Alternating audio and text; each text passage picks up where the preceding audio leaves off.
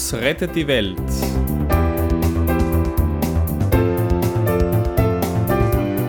Ein Podcast für alle, die selber denken.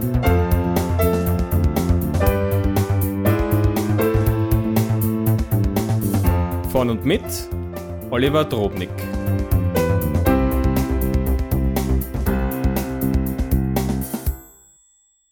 Willkommen zur 6. Episode meines Podcasts vom 1. Juni 2008, Work-Life-Balance. Heute befasse ich mich mit einem Prinzip, das speziell in der jüngsten Vergangenheit immer mehr an Wichtigkeit gewonnen hat: die Balance zwischen Leben und Arbeit. In Folge 5 habe ich kurz erwähnt, dass sich das Glück steigern lässt, indem man Beruf und Berufung klarer trennt, wenn man nicht zufällig beides in derselben Tätigkeit vereinen kann. Bei mir ist das die Computerei im Beruf und Podcasting als Berufung. Trennung ist ja gut und schön, aber in welchem Verhältnis? Als durchschnittlicher Erwachsener schlafe ich täglich etwa 8 Stunden, also genau ein Drittel der Länge des üblichen Erdentages. Uns Menschen faszinieren Symmetrie und gleiche Verhältnisse. Die Wissenschaft kann es noch nicht beweisen, aber ich vermute, dass es vielleicht eine grundlegende Eigenschaft unseres Universums sein könnte. Wenn zwei Kräfte in gegengesetzter Richtung wirken, dann muss es einen Zustand der Balance zwischen ihnen geben. Warum sonst gibt es auf der Welt etwa gleich viele Männer und Frauen, etwa gleich viel Tag und Nacht, etwa gleich viel Gut und Böse? Dualitäten wie diese erscheinen uns irgendwie logisch und einleuchtend. Ja, fast sogar fair. Wie teilen wir dann die Zeit auf, die wir nicht schlafen? Es stellt sich heraus, dass wir uns darüber eigentlich auch nicht den Kopf zerbrechen müssen, denn genau wie unser Körper nach 8 Stunden täglicher Erholung lechzt, giert die Gesellschaft und Wirtschaft danach, dass wir ihr täglich 8 Stunden an Produktivität spenden.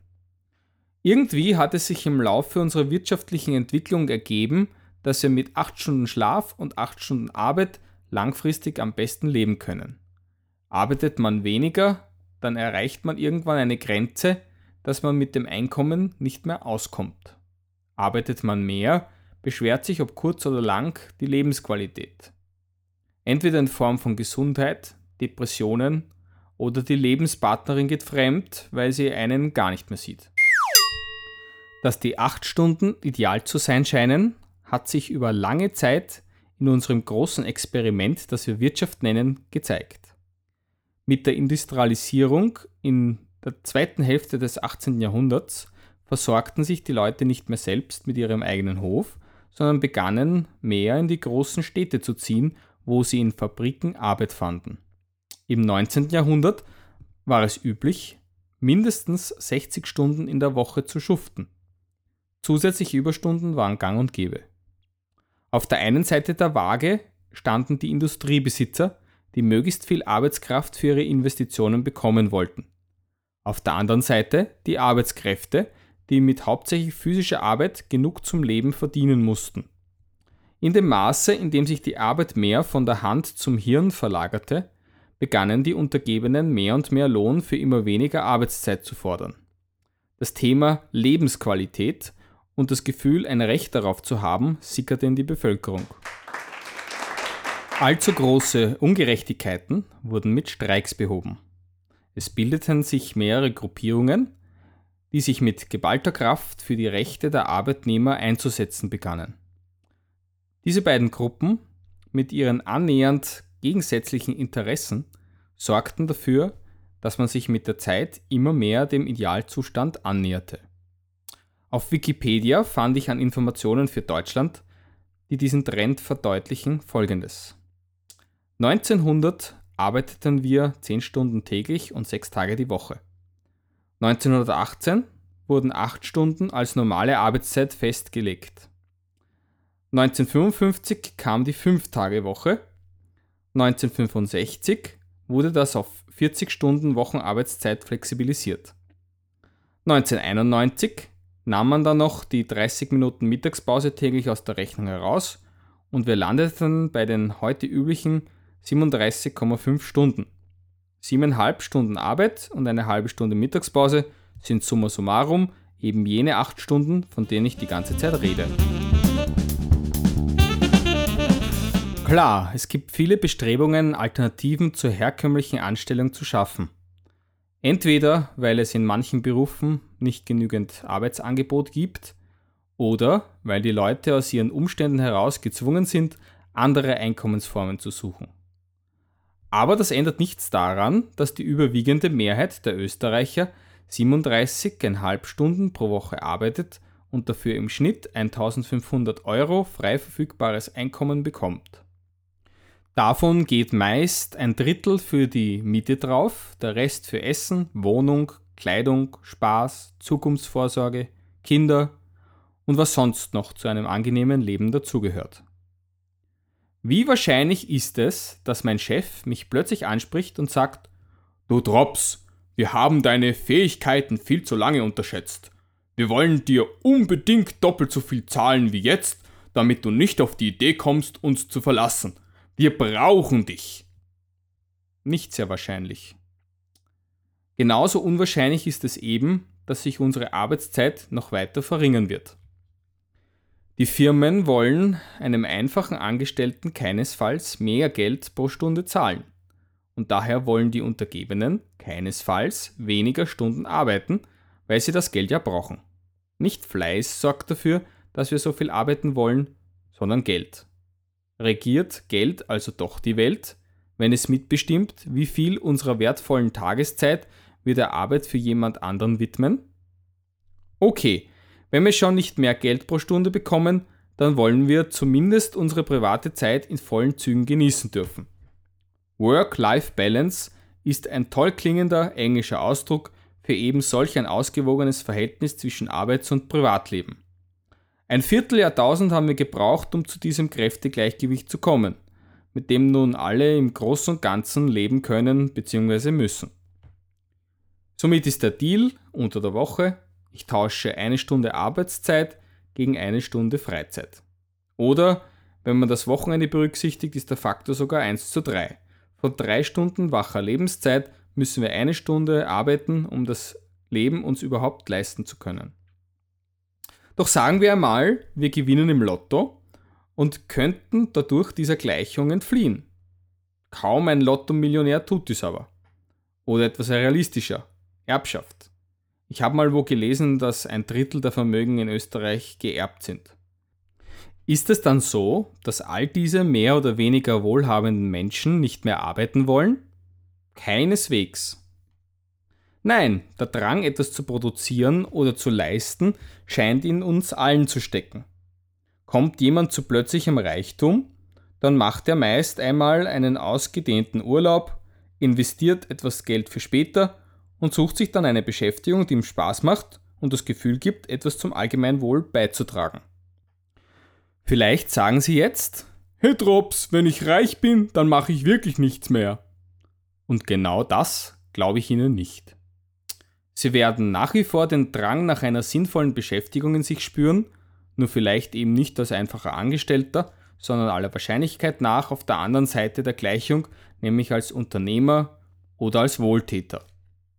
Die untere Grenze der produktiven Zeit ist also einerseits durch die Notwendigkeit eines bestimmten Mindesteinkommens gegeben, andererseits, weil wir in irgendeiner Weise uns selbst verwirklichen wollen.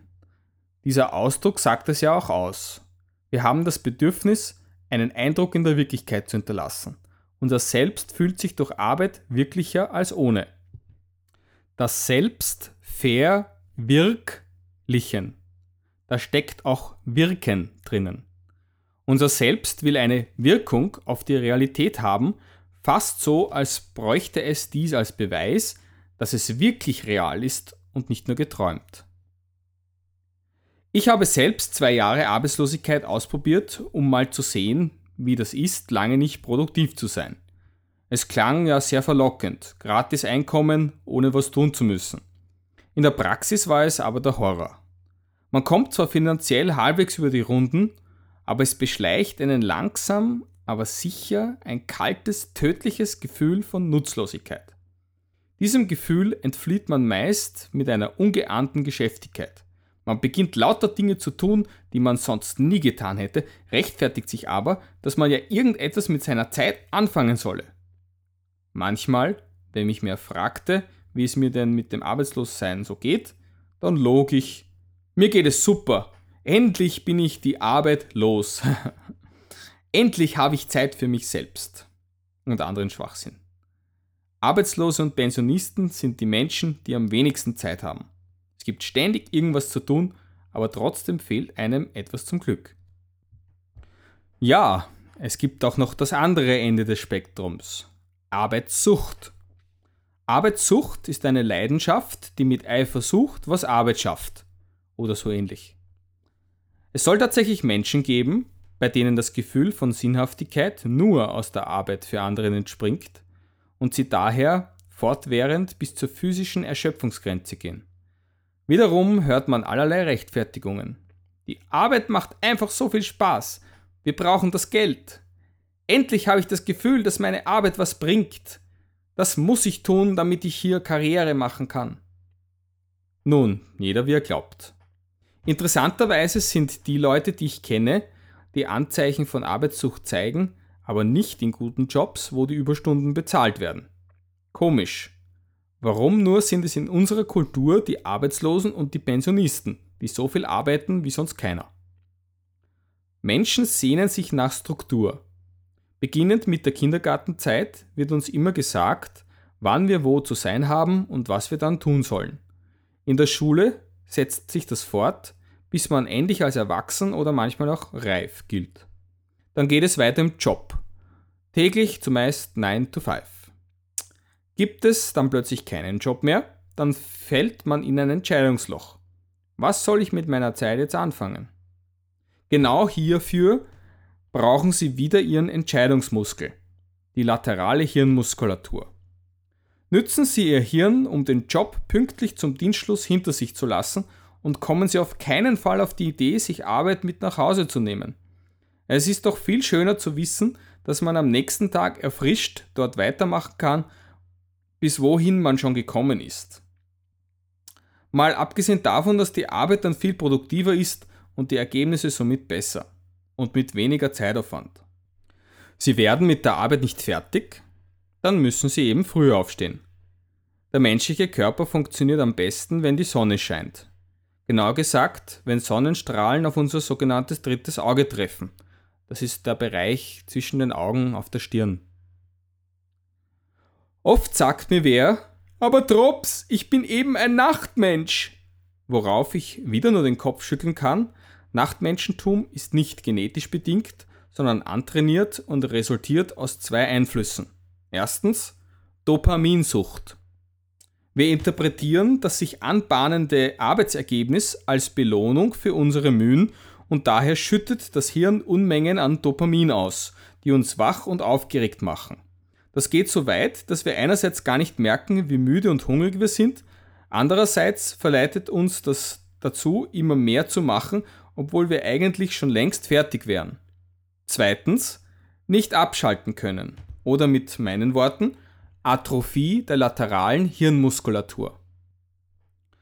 So oder so, es bringt weder Ihnen noch Ihrer Umwelt etwas, wenn Sie Ihre Gesundheit mit einer sinnlosen Geschäftigkeit nach Mitternacht malträtieren. In meinem Sprachschatz ist Frühaufsteher ein Kompliment und Workaholic ein Schimpfwort. Das Leben ist fair und erwartet von jedem nur 8 Stunden an Produktivität. Wer damit nicht auskommt, der sollte sich überlegen, wie er seine Effizienz steigern könnte.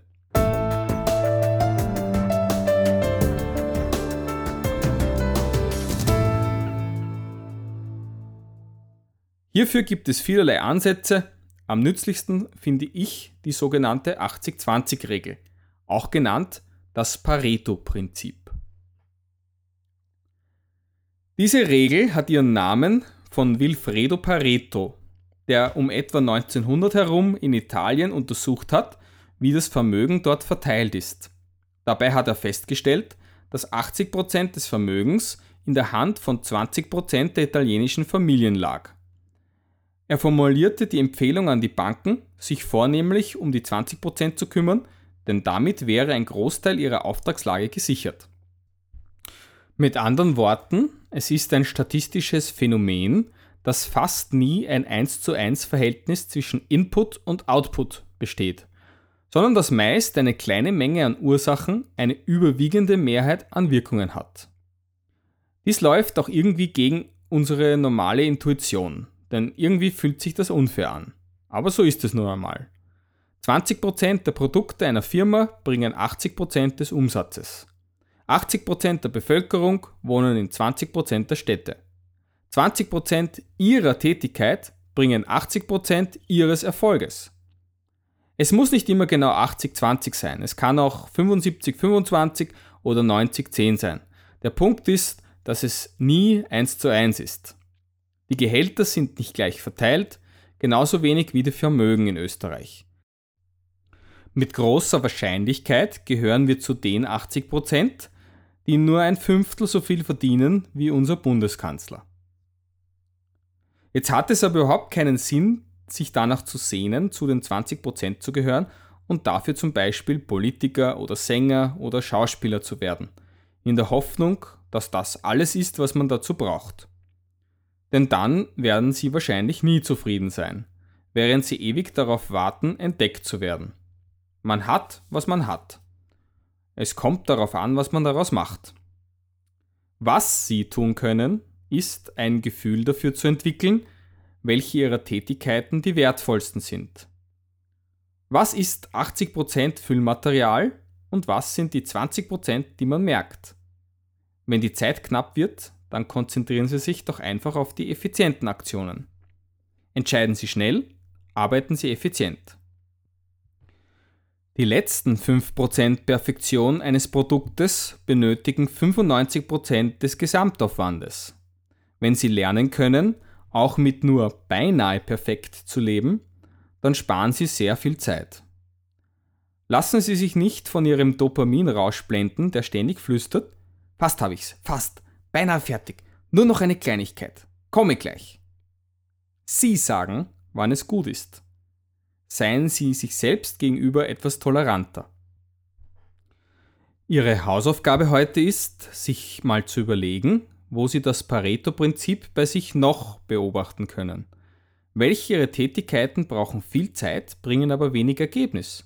Andersrum, was geht schnell, bringt aber verhältnismäßig viel Anerkennung und Zufriedenheit? Damit verabschiede ich mich wieder einmal und freue mich, wenn Sie mich nächstes Mal einschalten, wenn es wieder heißt: Drops rettet die Welt. Bis dahin, viel Spaß!